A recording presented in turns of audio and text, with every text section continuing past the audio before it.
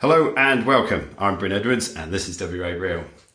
Today my guest is Dr. Margaret Durham, who is co-founder of Modus Movement, the movement facility, which is a fantastic space, which has recently opened in Mairie. She is a mentee of the legendary Ido Portal, has been a practicing chiropractor for 7 years, having studied many degrees in applied science and chiropractic practice. Having read your website, it says your goal is to help your body to move better with your hands, and it's as simple as complex as that.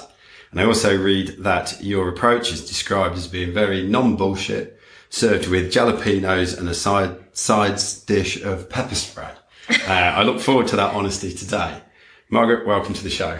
Thanks for having me, Bryn. There Pleasure. you go. So, I understand that you're true blue West Australian. You were born in Port Hedland.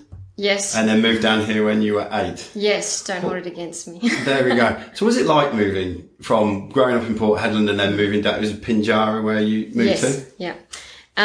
So I moved when I was 8. Port Hedland, as you probably know, I'm not sure if you've been there, but maybe you've heard it's really hot. Yes. It's desert, it's dry, it's very multicultural. It's a bit different now. Like there's been this huge mining boom, which has sort of catapulted Port Hedland onto the map. The first thing I remember when I moved down was how green it was, because I'd never seen greenery like it. My dad's British, so he's from Liverpool. I'd been there once when I was a kid, but really, it's colder down here. Different demographic, so it kind of forced me to be adaptable. All right. I'm second oldest of 6 kids. So some of the other children perhaps didn't handle that big move so well. Right. And I think now the effects of shifting house on children are probably not as well understood by parents maybe as they could be. It's an interesting point. Yeah, just looking back on that, I think, Is it shifting house or shifting actual location? Well, I think both. So shifting house, the first 7 years of life, those formative years are really important for, being a psychology buff. Right. Really important for development of the child. And then, that's the real safety net. You've got your friends, you've got your school, you've got all these different structures that provide this safety, and then you move, or you're kind of transported, oftentimes not really with an explanation, because most parents don't think to sit down with their children and go, okay, right, little Jimmy, now this is why we're moving and this is where we're going to. It's like, and in a way that they can understand it, given where they are. Exactly. It's just, okay, this is our new house. Are we going back to the old house? No, this is our new house. This is your new school. Make new friends. And you're kind of being forced to sink or swim. So you could probably already tell in the first 5 minutes that I'm quite extroverted. I don't have a problem articulating, but it wasn't always the case. Okay. I was a lot quieter when I was younger. And so, the moving house from Port Hedland to Pinjarra, I guess, was maybe looking back a key element in having this adaptability, this, ability to handle change. Yep. And resiliency. Yeah. Super. Yeah. And what was it like growing up in Pinjarra? The first things that come to mind, so I grew up in North Pinjarra, so you've kind of got Port Hedland, and then you've got South Hedland. So South Hedland's like the scummier, grungier, like the Bronx area of Port Hedland. So then I lived in like the Bronx area of Pinjarra. Right. But it was great because it was a small community, so we were always outdoors. We were playing outside, catching tadpoles, climbing trees, making cubby houses, all those kinds of things.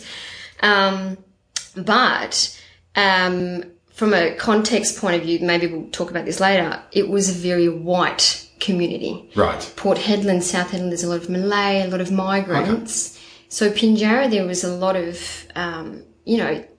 this sort of visible, and I felt this, me and us, my family, my sisters, because I'm half Asian, and then the other kids. That's probably the first time I can remember feeling like different to the rest of the kids. Was that something that was going on inside, or was it also external? Yeah, not so much myself. My older sister, she's darker than I am, so she from like the first week of being in this new school, was experienced racism for being darker, and and in terms of myself, like I think I experienced that cognitively, but also, not just even sort of on a physical, external, looks, aesthetics point of view, but, I felt a lot smarter than these kids. Oh, right. Yeah, a lot like different, in the sense of just being, maybe it was because my dad is British and, we did a lot of reading, but I felt very displaced moving to that school in particular. And perhaps... And did that continue throughout your maturing teenage years? I would say so, and maybe that's how I sort of ended up in this movement circle, the search for a tribe, the search for belonging, perhaps started, when I was... At that point of displacement? Yeah, because I don't recall feeling that prior to maybe moving to schools, but this displacement, like, I am different, I look different, I think differently. And that's okay. Not that I wanted necessarily to belong to that group of people. Yes. But it's interesting seeing, how those traits of, as I said before, resiliency, adaptability. Okay. I can, had no problem at school, but, I definitely felt that I needed to get out of this environment. Yeah. This was not the tribe and the society. No, even though it was very small, this was not where I belonged and this is not where I wanted to stay. So I resolved when I was pretty young in primary school that, well, I'm pretty smart. I'm just going to continue to learn. I'm going to continue to just read, study, and I'm going to make sure that I get out of this because my parents never graduated from high school. They never went to university. My dad was a miner. My mother was a cleaner. So most kids in that scenario and that socioeconomic demographic stay there. My cousins, most of them had children. They stayed up in Port Hedland. Most of them had children to different fathers. By that point, the kids I went to school with, the drugs, the whatever. Yeah. But I think having that already at a young age, a knowledge that, okay, this isn't my tribe. Yes. So there's something in there about being displaced and then having to go and find your new tribe, your new sense of home. Would that be true? Yeah, maybe. Like I said, I think I always felt like different. I always did feel different. I always felt that I never really belonged to a tribe. Like I had friends, don't get me wrong. Like I wasn't, the autistic kid in the corner without friends. I had a lot of friends. Yes. But I always walked to the beat of my own drum. Okay. And I'd liked being different. So I didn't. I actually liked it, and then I did go on a search for. So is this where the genesis of the no bullshit approach probably started as well? Perhaps, yeah, because I love, like, one of the sayings I love is, "I'm not in this world to live up to your expectations. You're not in this world to live up to mine."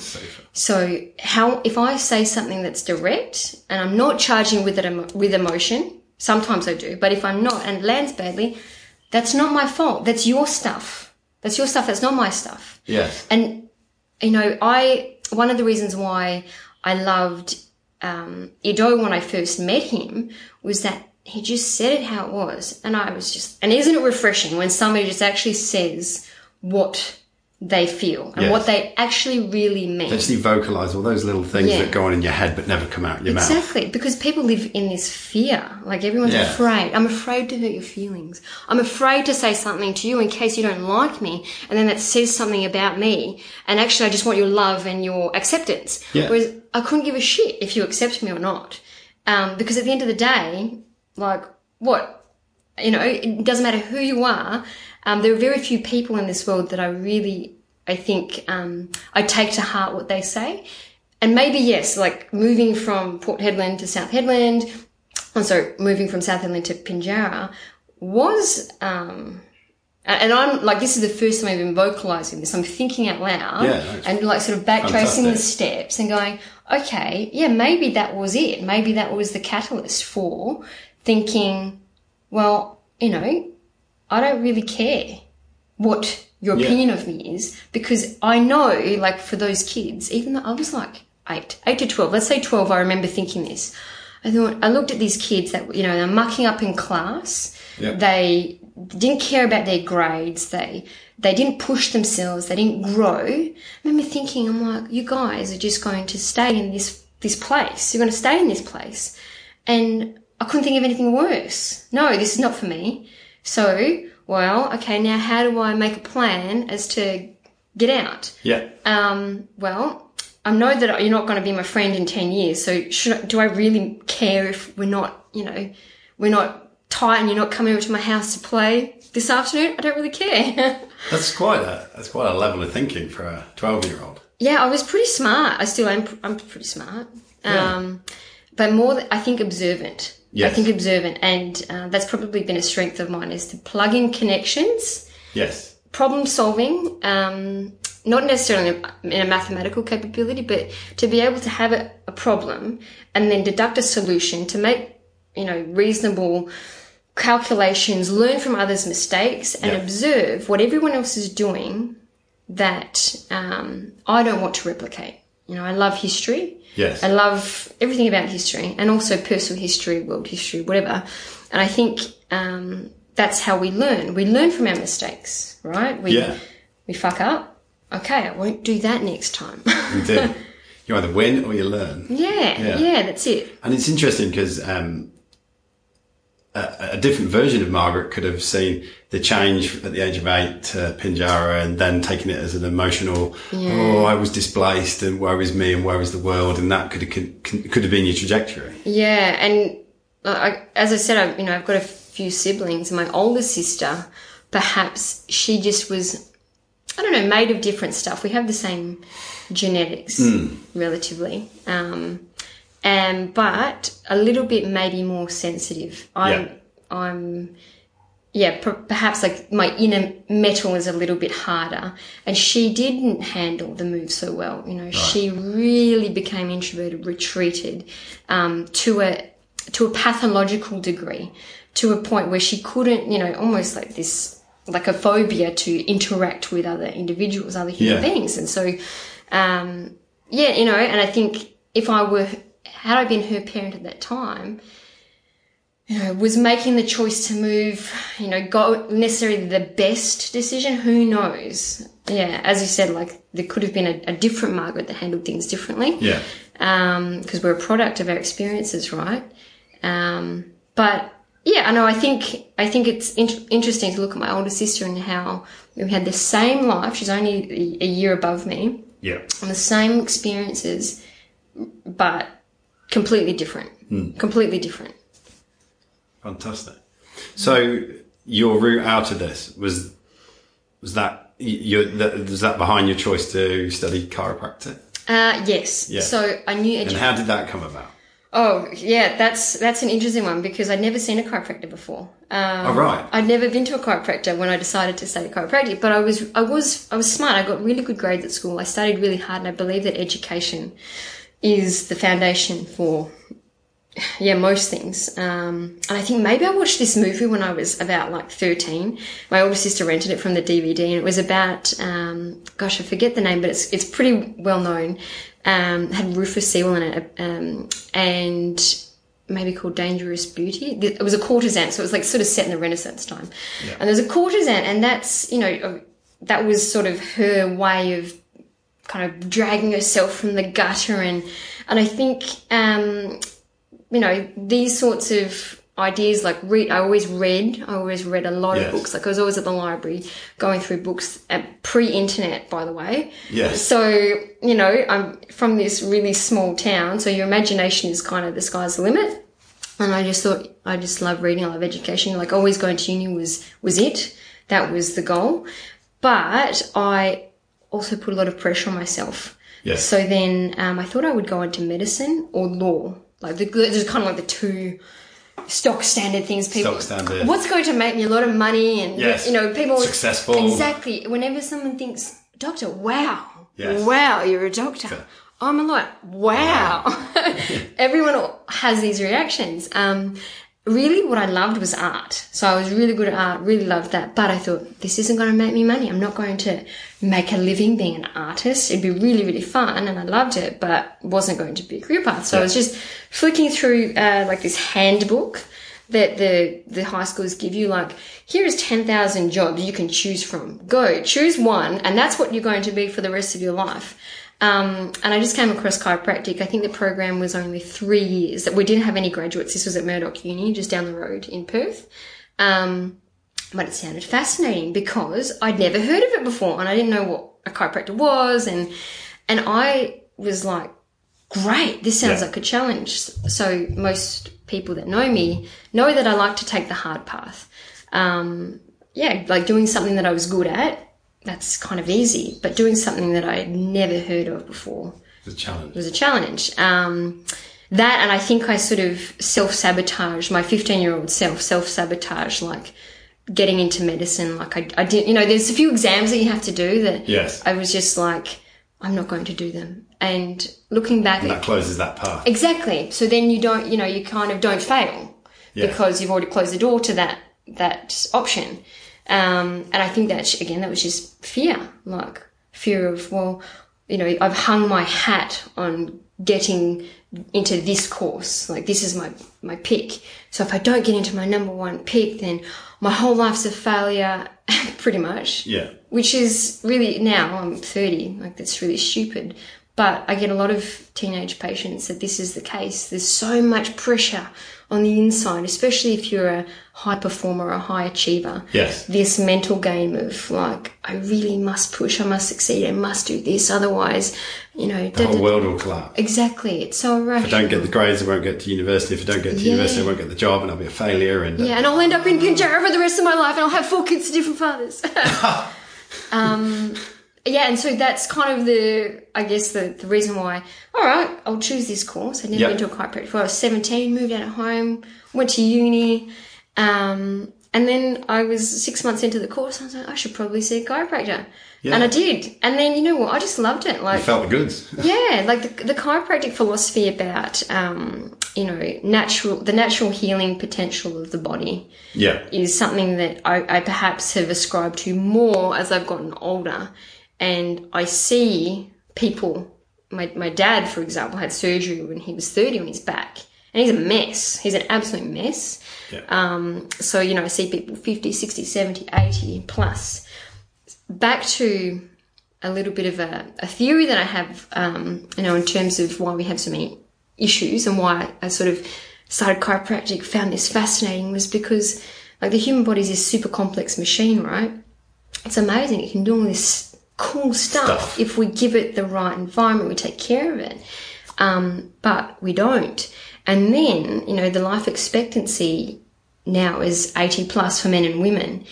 So, whereas like 100 years ago it was maybe 50. And I think that's why you get away with not looking after your body. Totally, because you usually died before antibiotics. You died from things. War is another one. Yeah. So I think actually this midlife crisis concept might relate, and you might disagree, but your life expectancy, if we didn't have modern medicine, let's say 45 to 50 is a good innings. Yes. You grow up, you reproduce, you have a few wars, great, you get married, you die. Yeah. Shit. Now I have another life to live because we're getting double the life expectancy.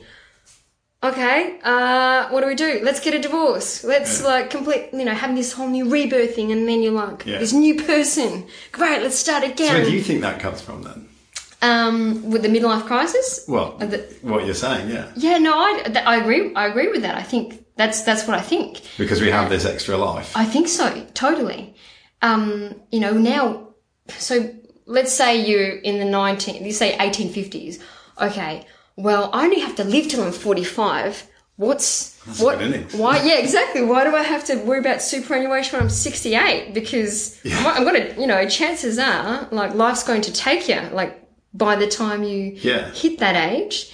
And I mean, I think now life is so complex. It's so complex because we live also so much longer. Yeah. So now we have to work so much longer. We have... Is it really complex, or do we make it complex? I think at the crux of it, life is very simple. Born, live, reproduce, die. Yes. But then there's all this fear and anxiety. I know, yeah. That comes in. Yeah, exactly. And so then going back to 15-year-old Margaret stressing about my exams and I'm going to be a failure. I say to kids now when they come and see me, and, I get teenagers that having their exams, they're studying, they're really stressed, they've got anxiety, they're like this. Tense. Yeah. they've got neck pain, but that's not the cause of the problem, right? The neck pain is a symptom of them being super stressed about their exams. And I go, okay, how old are you now? You're like 17, 18. You don't retire until you're 68. Now they're trying to push it, I think, more. Yeah. 40 years left in the workplace. Like, chill out. Chill out. Chill plenty out. of time to work go it out. travel, go blow all your money for like until you're 25 at least. Go blow your money, have a great time, and then think about that and realise that you do have, this 40-year time period to get the house. Like, I've got like 20-year-old kids that are settling down and buying houses and all this sort of stuff, and it's very serious, very so early. serious, right? Yeah. And I'm like 30, and I feel like I'm not like I kind of did that also. Did the house and the marriage thing, and then had my own little mini midlife crisis at 28. Yeah. Again, like I said, because I'd already made the connections and plugged in and problem solved that this success model was not successful. And in fact, what the hell even is success? Yeah. What is it? So I kind of went, fuck it, and burned the whole lot down, or, threw the whole lot away, and decided to rebuild. So I kind of feel like, I've already done the midlife crisis thing. Well, I've still got another 40 years left to work. Could be another one, bro. I know, yeah. And I see that, people that have like maybe 2 or 3 marriages that last still 15, 20 years. Yes. I think that's a success. Like, if someone's, put up with you for 15, 20 years and you decide to call it quits, I don't think that's a failure. I think, like, you just changed. That's a fascinating perspective. I haven't heard of that before. Yeah. Yeah, it's something that I just, divorce taught me a fair bit. And what I want from my life, where I thought as a 12-year-old or 15-year-old, where I thought it would go, I totally went there, I hit every goal that I set, but it still left me feeling empty. And that's where... And how long did that go on till? The feeling empty, having hit all the goals. Did that go into the... I allowed it to last for a year. Right. Yeah, no, I allowed it to last for like a year, and then, whereas I think most people wallow a bit, they wallow in an unhappy marriage for long periods of time, sometimes their whole life. Yes. My ex-husband's a great man. I've got no bad words to say about him. I just think that I grew quicker and in a different direction, and so, I was only married for about a year, and I could already see, the future. See it and feel it. Yeah, I could see the outcome, because I see people do it, they come in to me as patients, or you see them walking down the street. And my parents did it. My parents were married for 22 years. I haven't spoken to my mother in 12 years, and it was a rotten marriage. I've said this to my dad. I was like, you know what, Dad, actually this was a month ago, I took him to Germany on a holiday. Right. So my dad's 78. I was like, you know what, you really bollocks that one up, because you stayed married to a woman that you clearly hated, like you both hated each other. Yeah. So instead of giving your children a good example of what a happy, healthy, loving marriage should be, you gave us like this really fucked up one. Yeah. So then, we kind of had to fuck up a bit, and then I realised, maybe some of my siblings not so much, realised, this is the pattern, the subconscious programming repeating. And you don't even realise it, right? You don't realise. Putting up for second best, and I'm stuck in this now. Yeah, I've got to stick it out for kids. I've got to stick it out because society might judge me. I've got to stick it out because of a mortgage. I've got to stick it... Like people... As opposed to making brave decisions and then presenting the best version of yourself. Yes. Yeah, definitely. And that's... No one can make that call for another person. Is someone just quitting because they're not willing to do the hard work? Or is it truly the horse is being whipped and it's flogged till it's dead? Stop whipping the horse. Yes. Move on. Stop being such a sad sack, because if you stay in this environment, you're just going to get more and more negative. No. Yeah. You're going to end up being a shell of yourself. Yeah, you're going to be a shell of yourself. And then you're going to get to the other... It's going to end sooner or later. Or maybe not. Maybe you'll stay in this, like, really unhappy marriage for another 40 years. And then your other half will die. And then you will be, like, destroyed. You'll be destroyed because you don't have yourself anymore. You lost yourself years ago for the sake of staying in a situation. Like, that goes for a job. Goes, like... And how did you feel on your deathbed living in that? It's like regret. Totally. And that's what I remind myself about when I'm 80 plus. And So fast forward. Yeah. Am I going to be happy with this? Yeah. Am I going to look back on my life and go, I gave it my best. I gave it my absolute best. And I did something. It doesn't matter. I tried. That's it. You tried your guts out. You didn't waste the gift. Love it. Yeah, this is... Yeah, so I digress, but... Yeah, no, it's fantastic. So there we go. So I think we were at becoming a chiropractor. All right. Okay. So became a chiropractor. Got through that. That was a trialing time because it's a tough course. Like, yes. It was tough. And then I finished that. I basically started, being self-employed straight away. I worked for some one asshole who, like, being a female as well as a little bit of a different, provides a different context and experience in life. Yes. Because, here I am, like, trying to be this independent, like, go get and make success in this world, and being a woman doesn't affect you. It does. So I worked for this bloke. That was a bad experience, and then I started my own practice. I did a bunch of other different jobs, put myself through uni, worked really, really hard, and that was always my default, was just to work really hard. So the movement stuff that we do, the Ido Portal method that we train with, automatically attracts hard workers. Right. So this working, I used to just slog my guts out working 3 jobs, which makes for dedication, discipline, setting goals, going after them, hitting what you want. And then I started, working for myself, looking for ways to heal the body, to rehab my own spine because I had a couple of injuries, looking for ways to not be my father who is riddled with arthritis, and preserve the vehicle that we have to live this life. So I came across movement when I was... How did that come about? Yeah, I was doing CrossFit, I think, at the time. I was doing CrossFit yoga. I was doing triathlon, so it's funny, you interviewed Paul Newsome for podcasts, and I did his Swim Smooth DVDs. Oh. I learned, because in Port Hedland I didn't get swimming lessons. So right. So those were the DVDs I learned how to swim with, so that was pretty funny. His global spread goes to Port Hedland. Yeah. I'd done all these different, sports and whatever else. I wasn't particularly physically talented. I'm an academic by nature, but I love moving my body. I love team sports, all the rest of it. And but I'd had some niggles and some injuries, and I just like to educate myself, and always, as a chiropractor, not be the 80% or even the 90% of chiropractors. I don't consider, again, this.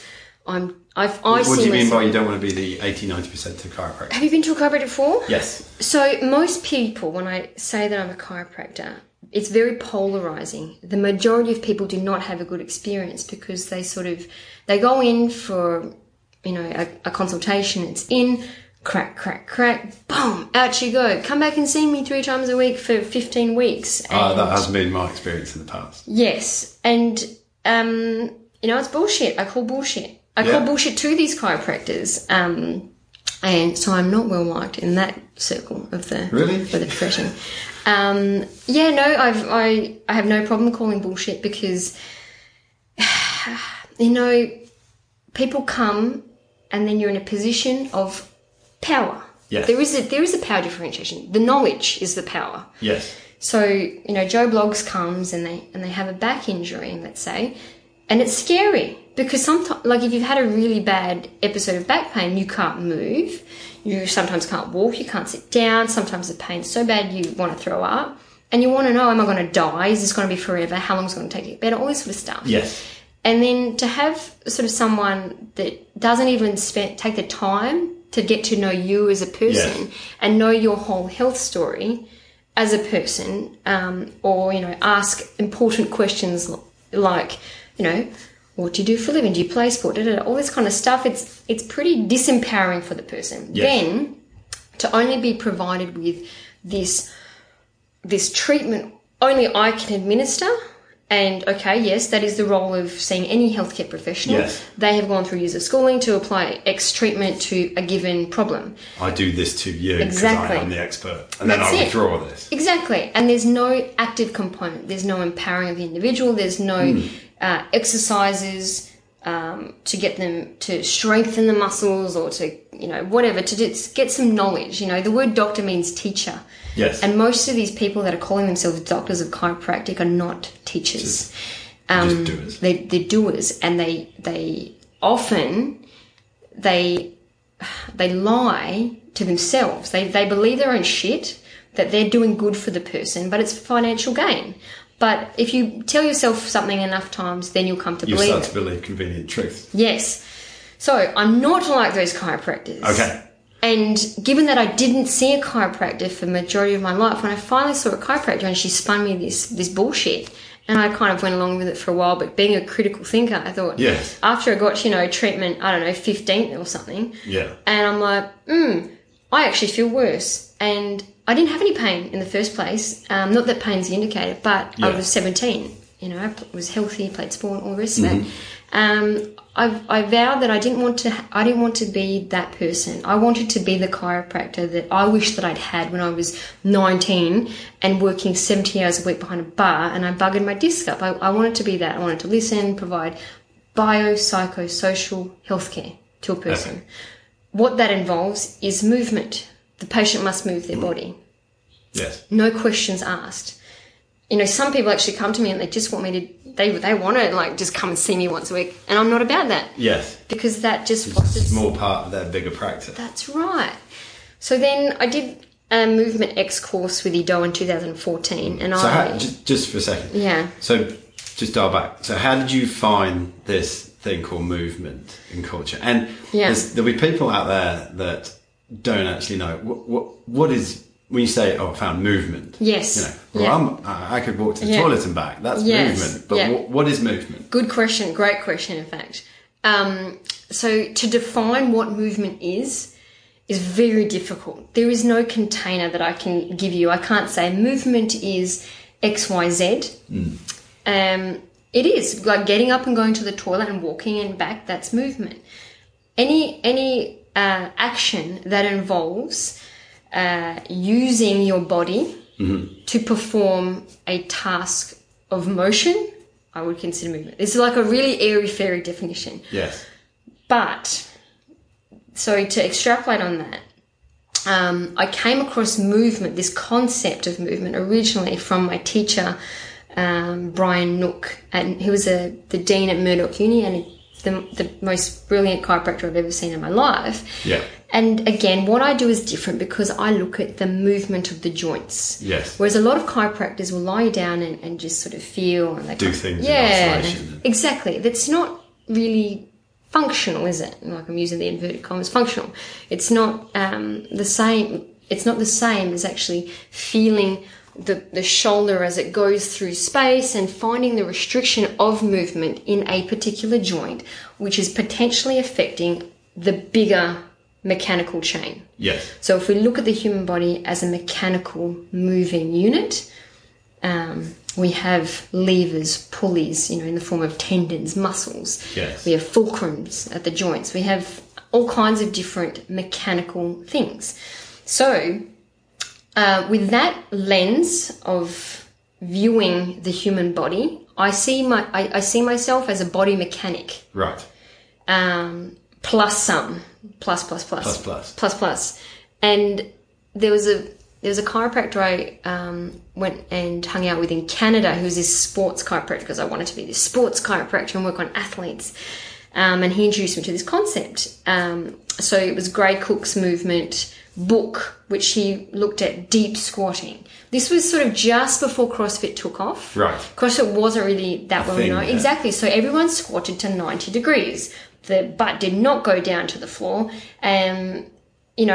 People didn't do overhead chin-ups or whatever. It was very much like that. You ran, you biked, you swam, you played netball. Those were the traditional sports, recreation. Yeah. And then you have, I started doing yoga and CrossFit, and I looked at the whole lot and kind of saw that all of these sports, all of these disciplines have really great things, but they also have a lot of shit.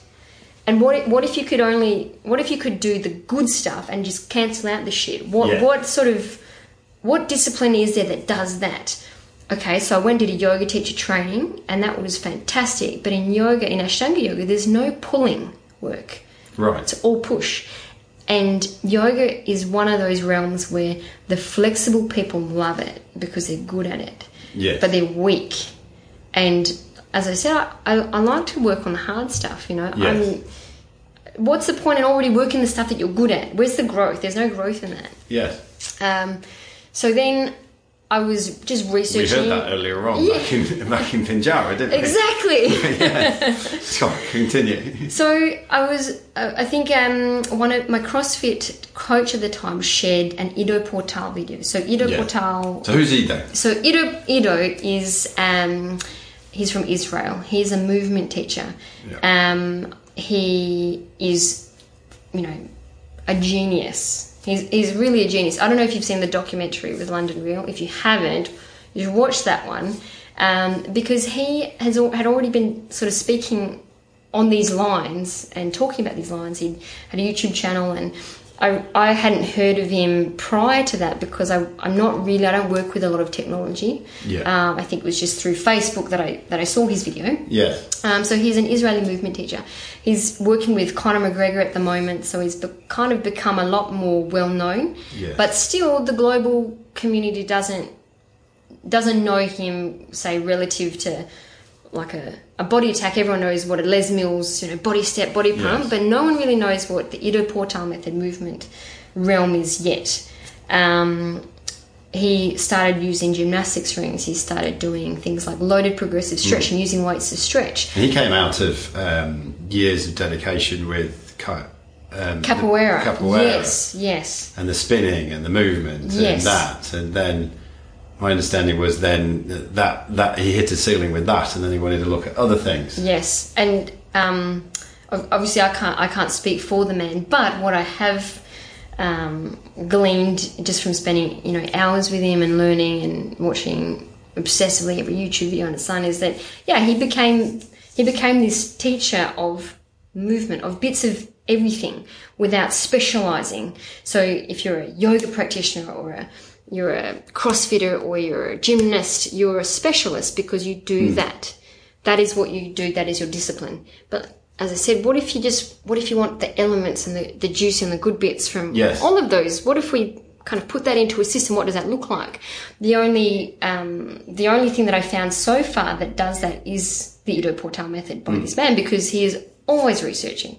He's always looking. He's always, obsessing about finding who is the best and who has the blueprint in this field, and then learning from that person. And he's a filter for us, because for us to individually do that ourselves takes a lot of time. He makes use of collective knowledge. Yes. And learns from the best. Great. He's already done that. I'm not going to waste my time trying to learn individually from the people that he's learned from.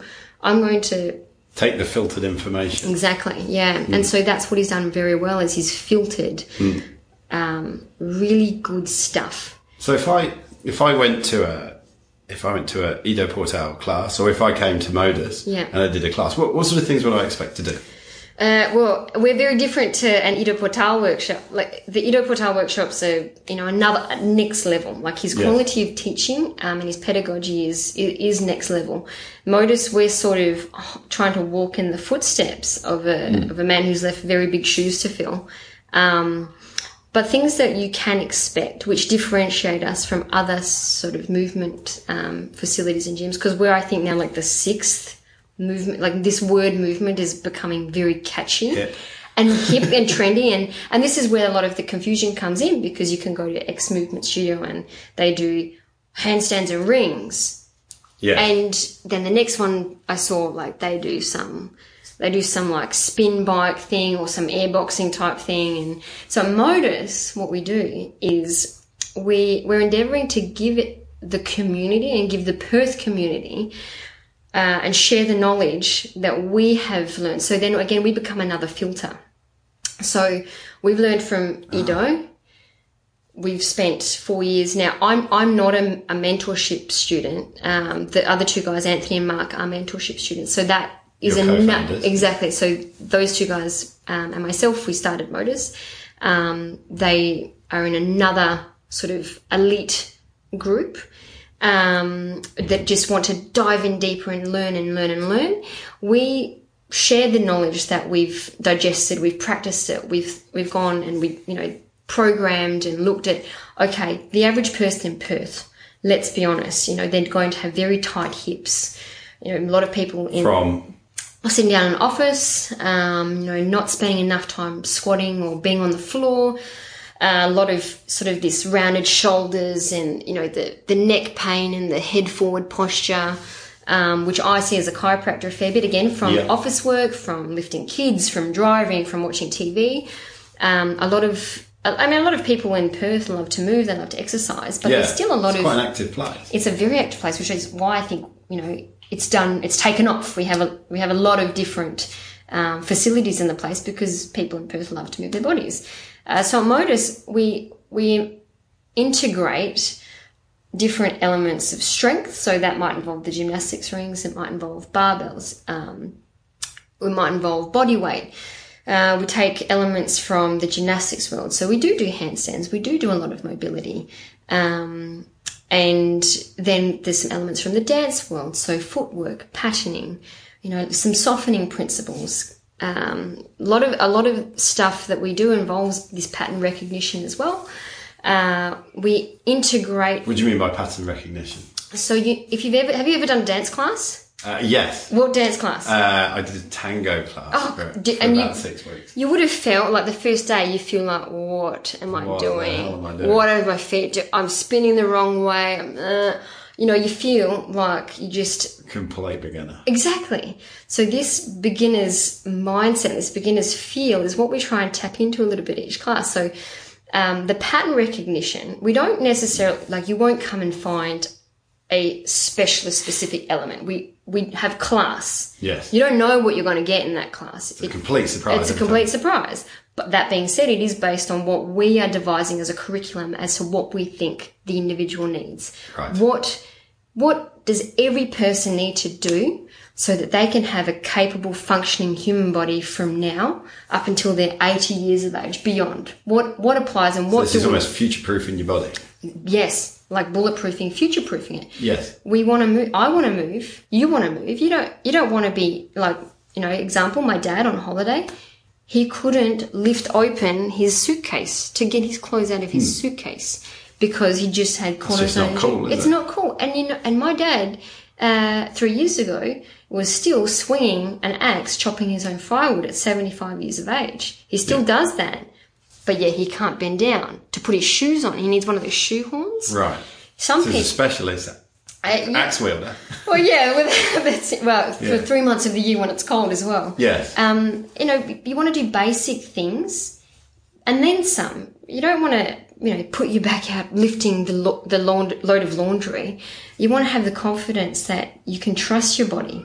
And, one thing that Ido says, I remember as a quote that stuck with me years ago was, your body didn't let you down. You let down your body first by, people partying, they're smoking, they're sitting in front of the TV, doing brainless. I don't own it. I mean, I have a TV, but I don't watch TV. Yes. Like the TV's gathering dust in the cupboard.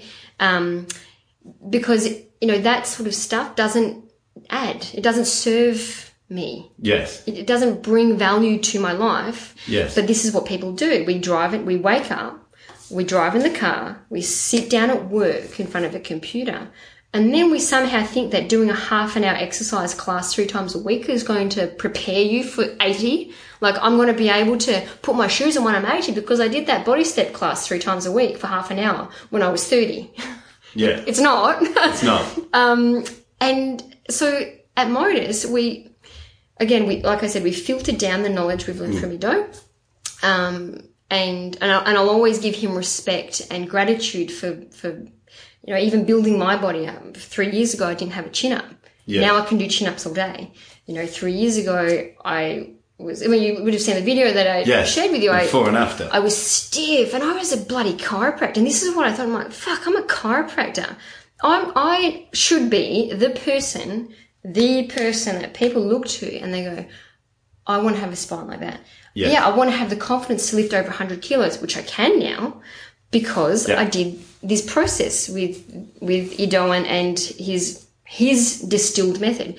So, people might come to class and we might start with a warm-up that involves, partner games. So we might be, running around the room or being still in the room and moving from a certain spot or a certain angle with a partner, a specific game.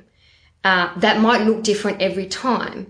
And so what we're trying to develop here is community. We're trying to get people to touch another person, to get in some personal space. Now you're British, and my dad's British, and, it's very stiff upper lip, and, even worse, the Americans. More than arm's distance, please. We don't hug, really. I only see my family every second Christmas because the British aren't really they're not a warm... fantastic stereotype you got going on there. They're very, it's different to, other cultures which have... I spent 3 weeks in Sri Lanka recently and everybody's in your face. In your face. And on the trains, everyone's like next to you and you just, you get used to it. So I was in Israel. I just got back last week from Israel. Yes. And Ido Putal is Israeli, so maybe this is part of it as well. I'm a chiropractor. I don't have a problem putting my hands on people. We kind of lose that fear of touching another person quite early on. But other people, sometimes I forget, and you kind of rub their arm or shake their hands and give them a hug. And some people, you can feel like they don't like touching other people. Guess what? We're going to put you in that situation. You're going to be partnered up with someone you don't know. You're going to have to make eye contact with someone that is different every time. If we see you partnering up with the same person because it's comfortable. Move them around. Exactly. Switch partners. And so we have these partner games. We have these, footwork drills that we can do. We have, like I said, the handstands, the strength. Every class has a strength component. But we also break you out of that mold of just doing the same shit every time. Yeah. So it was interesting when you talked about patterns earlier on. I would see that it's not just bringing in new patterns, but also trying to break down old patterns. Yes. You talked about wake up, go in the car, go to work, but we also physically move. Yes. The same way.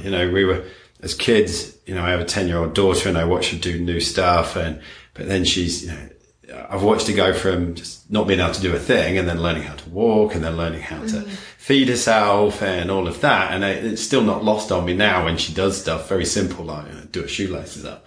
But she's learned it and that pattern's there and that will continue. And if it starts with something simple like doing your shoelaces up, but then it can be, I don't know, the way we hold our phone, there's like shoulders up against your neck and things like that. And then you can just continue to do it and do it and do it. Spot on. And it's interesting you mentioned your daughter.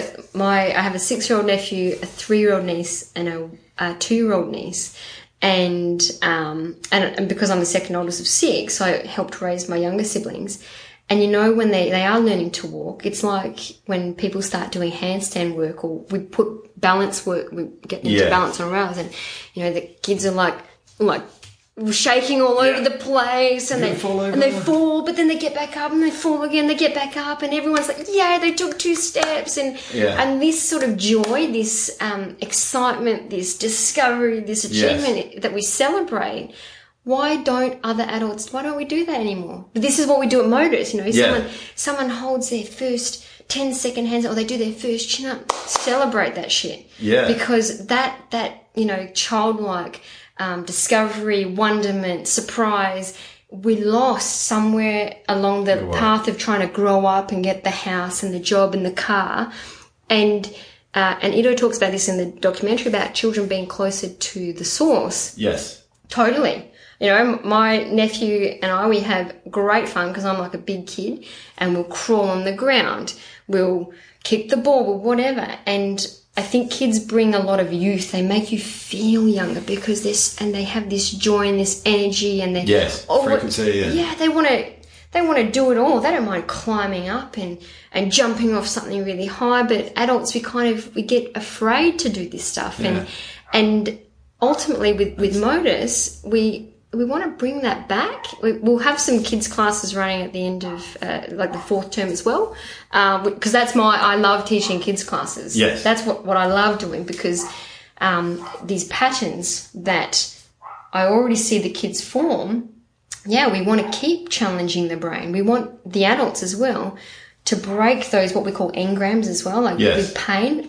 People often have compensations. They often have, you know, whatever, like a shoulder injury that they're used to carrying around like this. So then when we start getting them doing games, like all out here within their comfort zone, like, you know, comfortable in terms of pain, but out of their comfort zone in terms of it's something different to what they're used to, we break through those. We create new neural connections. We have this neuroplasticity concept, which then from an evidence-based practice point of view as a chiropractor, guess what we know is the best preventative for Alzheimer's dementia? Exercise. But not just exercise, new exercise. But again, like in terms of a system, you know, I did triathlon, I did yoga, I did CrossFit, I did all this stuff. I don't want to have to make new friends all the time. I don't have to make a new tribe all the time. Yeah. We have a place where people can come, where you have like-minded individuals. We have doctors and you know, like surgeons as members. We have chemistry teachers. We have mums. We have people from every different, you know, demographic. You know, one guy had neck surgery, and you know, another woman, she's 54. She was the second in the world in triathlon, 1992. Right. And they all come. We create a tribe. We create a community. We have the boundaries and the safety net of teachers who know what they're doing. We all have, all three of us, you know, we're not your average Joe PT. We all are passionate. We've put the time in. We've experimented on ourselves. And more than anything, you know, we believe in it so much that, like for me, I was like, this is what I want to do. What do I want to do more? Do I want to be married more? No. I want to do this. What price am I willing to pay on the path to my personal legend? All of it. All in.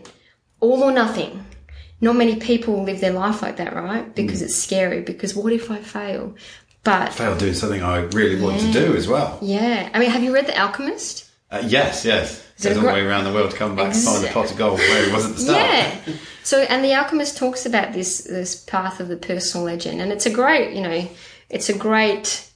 tale. It's super simple, but and it's something that I read when I was working. I worked at Lululemon for 8 months when I was setting up my first chiropractic clinic.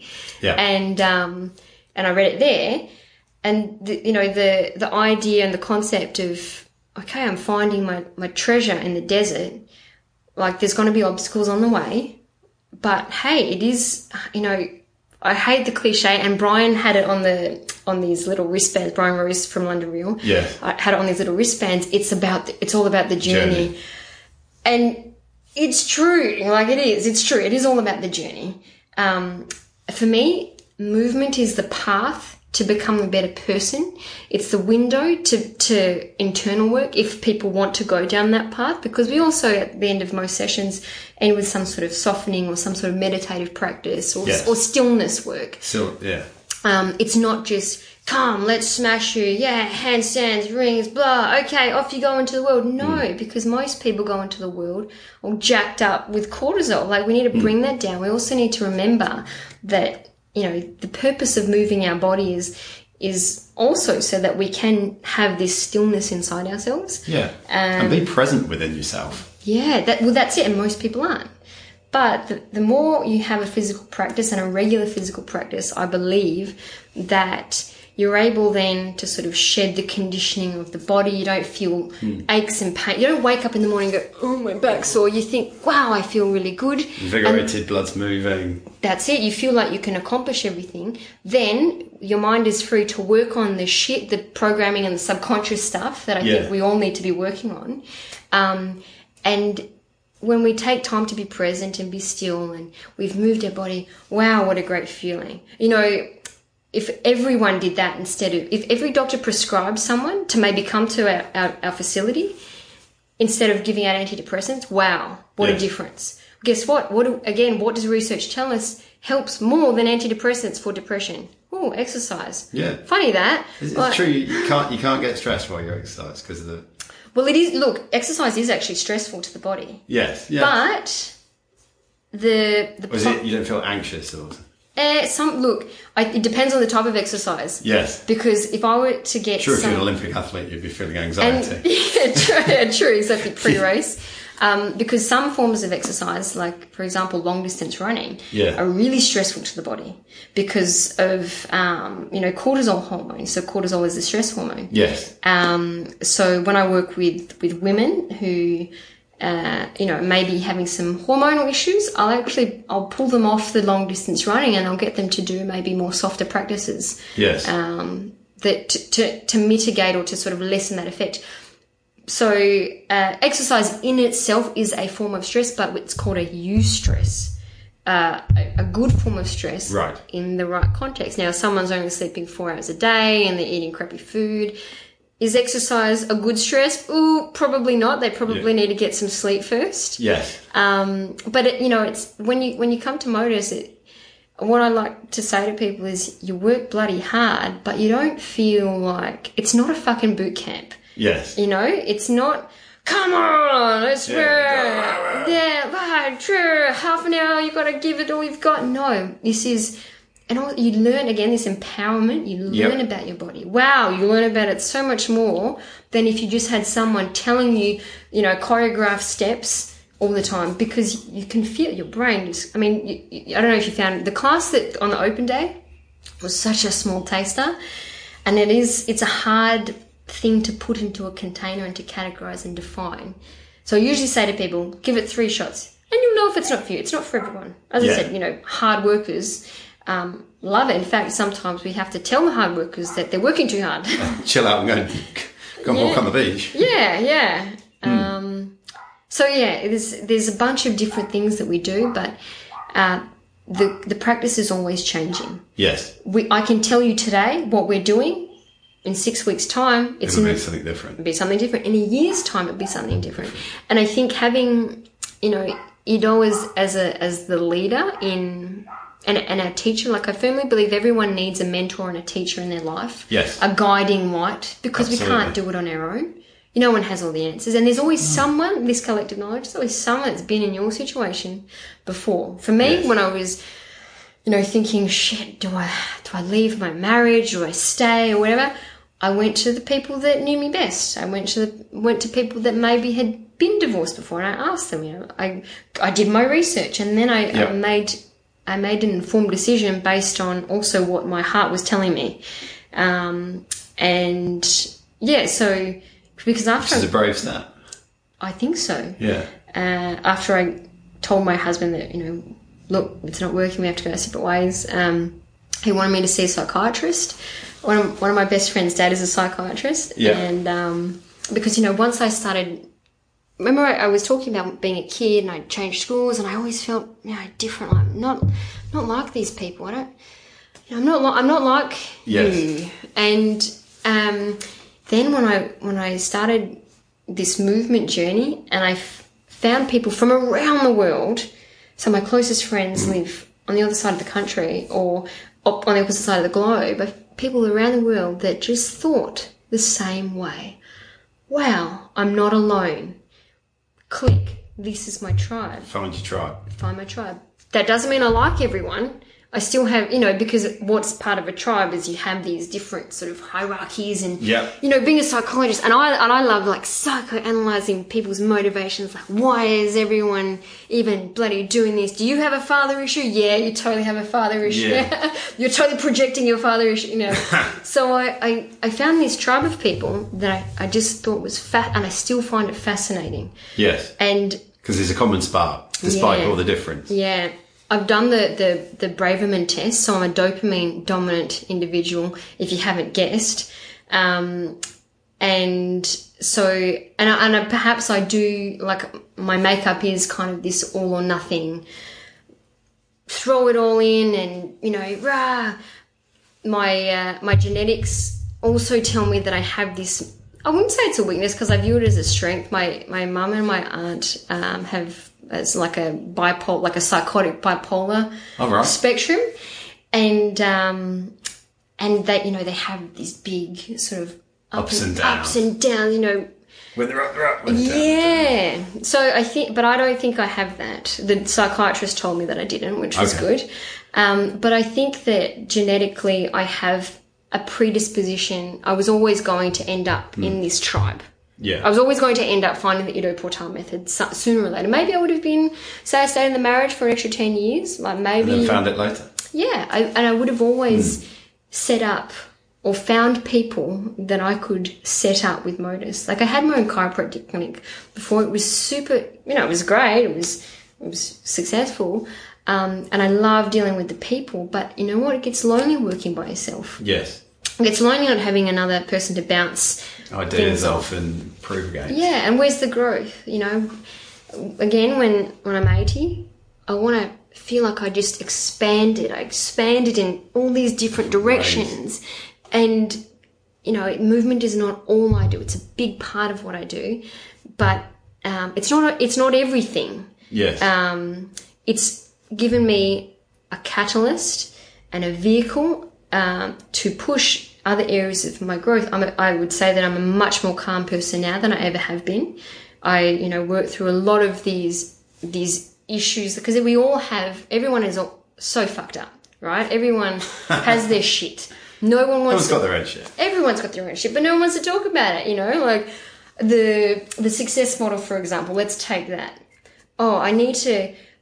Let's say I'll use my example instead of someone else's. Yeah. But let's work really hard and we'll get a good job and we'll get a house, we'll get married, and then we'll be successful and happy. Societal success model. Totally. Like everyone thinks that I look at that person.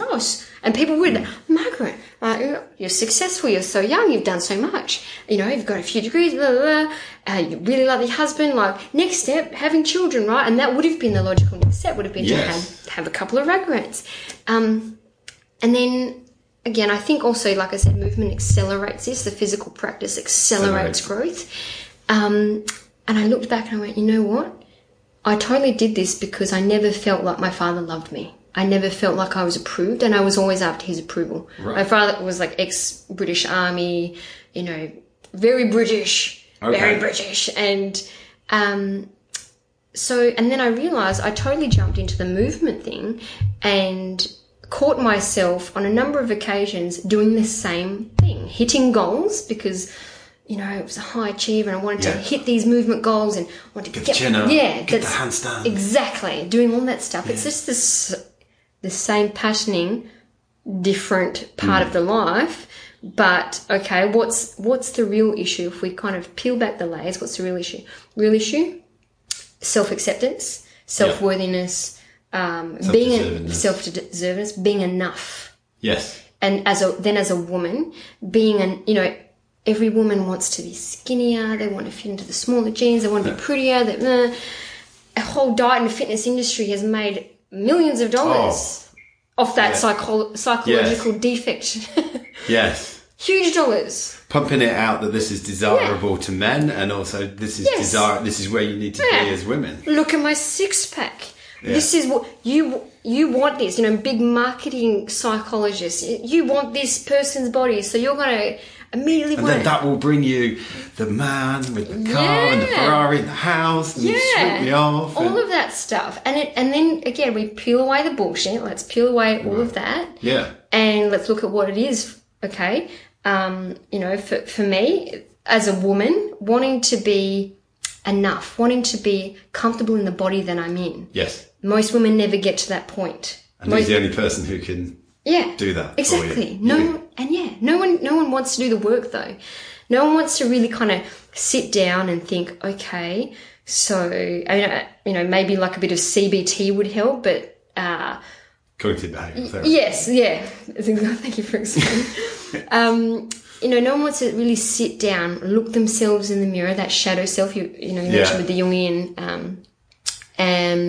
looking in the mirror and going, I really need to work on this area of my life. Yes. Maybe my temper is too short. Yes. Why is it short? Because I get frustrated. Where am I feeling pain in my life? Where are things not working so well? Exactly. So they're little messages. Why am I feeling empty? Why does my life not feel that I have meaning in it? Is it because of the people that you surround yourself with? I think I had memories of sitting there with my husband and his friends, and they're all drinking, and someone over here is smoking, and that's not me. That's not saying that I never have a drink. I do still drink alcohol. When I was young, I went out and partied a bunch. But at this point in my life, on a Monday night or a Sunday night, when I want to get up next morning and feel good and accomplish things in the day, are those the crowd of people that are pushing me to become a better person? No. Like, some of my best friends are the ones that say to me, Margaret, you're being a fucking bitch. Pull your head in. Thank you for telling me. We all need that around We all need that. And at Modus, the two guys, Mark and Anthony, who are my business partners and co-founders, we do that for each other. We've set up our company structure so we have feedback days where if someone's feeling a bit butthurt that they were spoken to, and I'm the person that needs to work. Those two guys are beautiful. Yes. They speak to everyone with respect and calmness, and I'm the fiery one. The Ido nicknamed me Habanero because I think I started an argument with him, like the first time, one of the first interactions we had. I was into an argument with him. Like arguing with him about, I think it was like, that milk's not organic. It's fucking not organic, something like that. And I do have I have an opinion and have a bit of a temper. I'm a lot better than what I was, but it's about doing the work. Am I prepared to change, to grow, to do the work? Or accept it. And accept it. Again. Yes. You hit the nail on the head. Like, this is also me.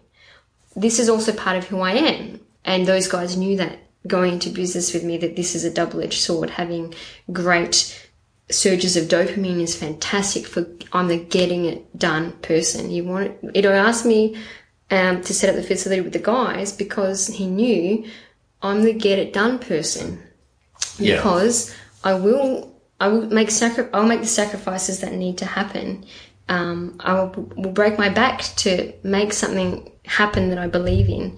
And then the beauty about what we have at Modus is I have two great friends, that we have such a strong and long-lasting friendship that I respect them when they tell me to pull my head in.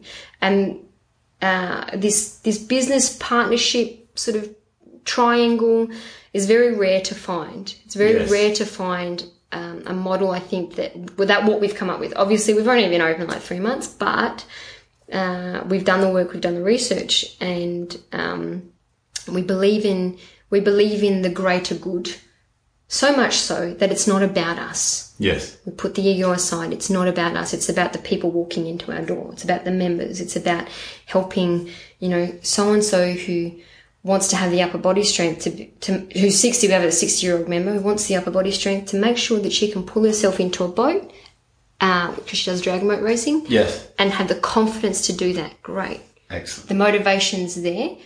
And then, as I said, there's a lot more psychology to what we do, actually, than people probably realise. That everyone goes to a place searching for something. Belonging, tribe, acceptance, growth, challenge, all to different degrees.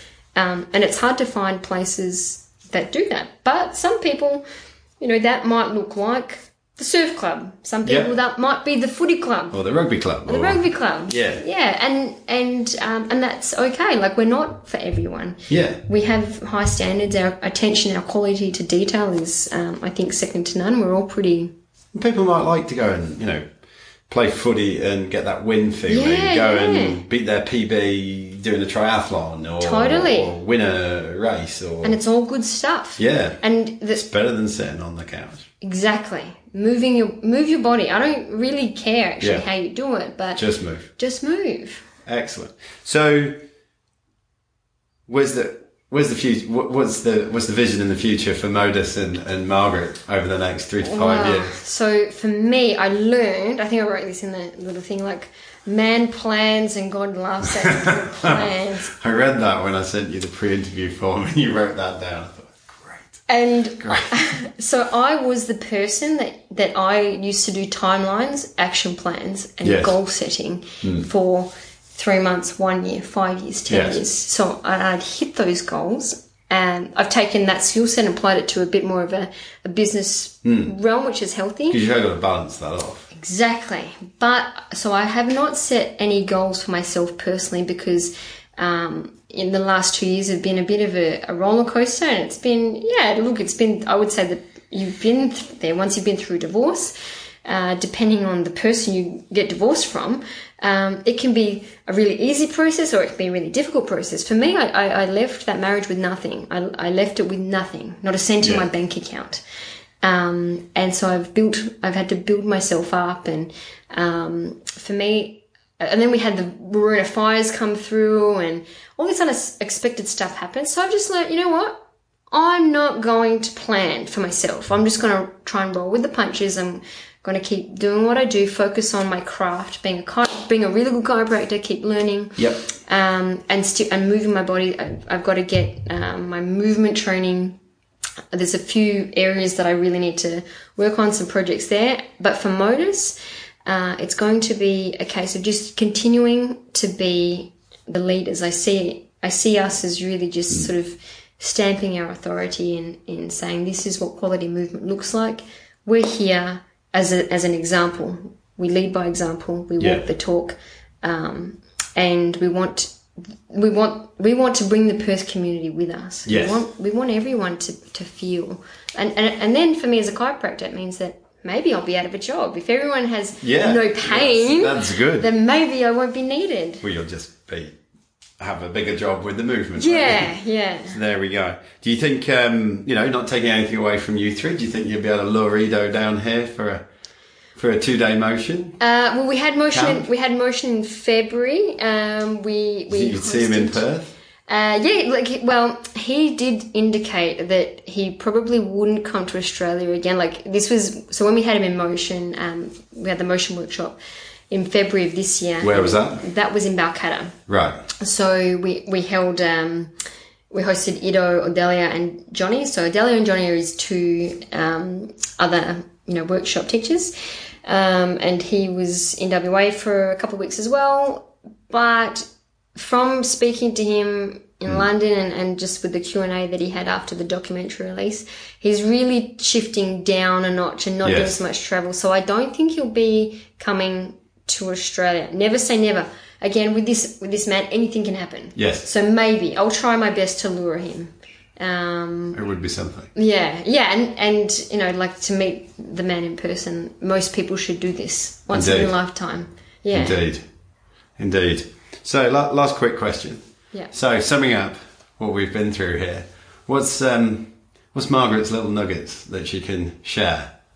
Little nuggets. To people? Okay, like as in things that they can maybe implement in their life. Yeah, or just this is Margaret's approach to life, and so therefore take on these little nuggets. Okay, so my approach to life is we've already spoken about this a little bit, but to live a life that's very full. Live a very full life and don't waste the gift.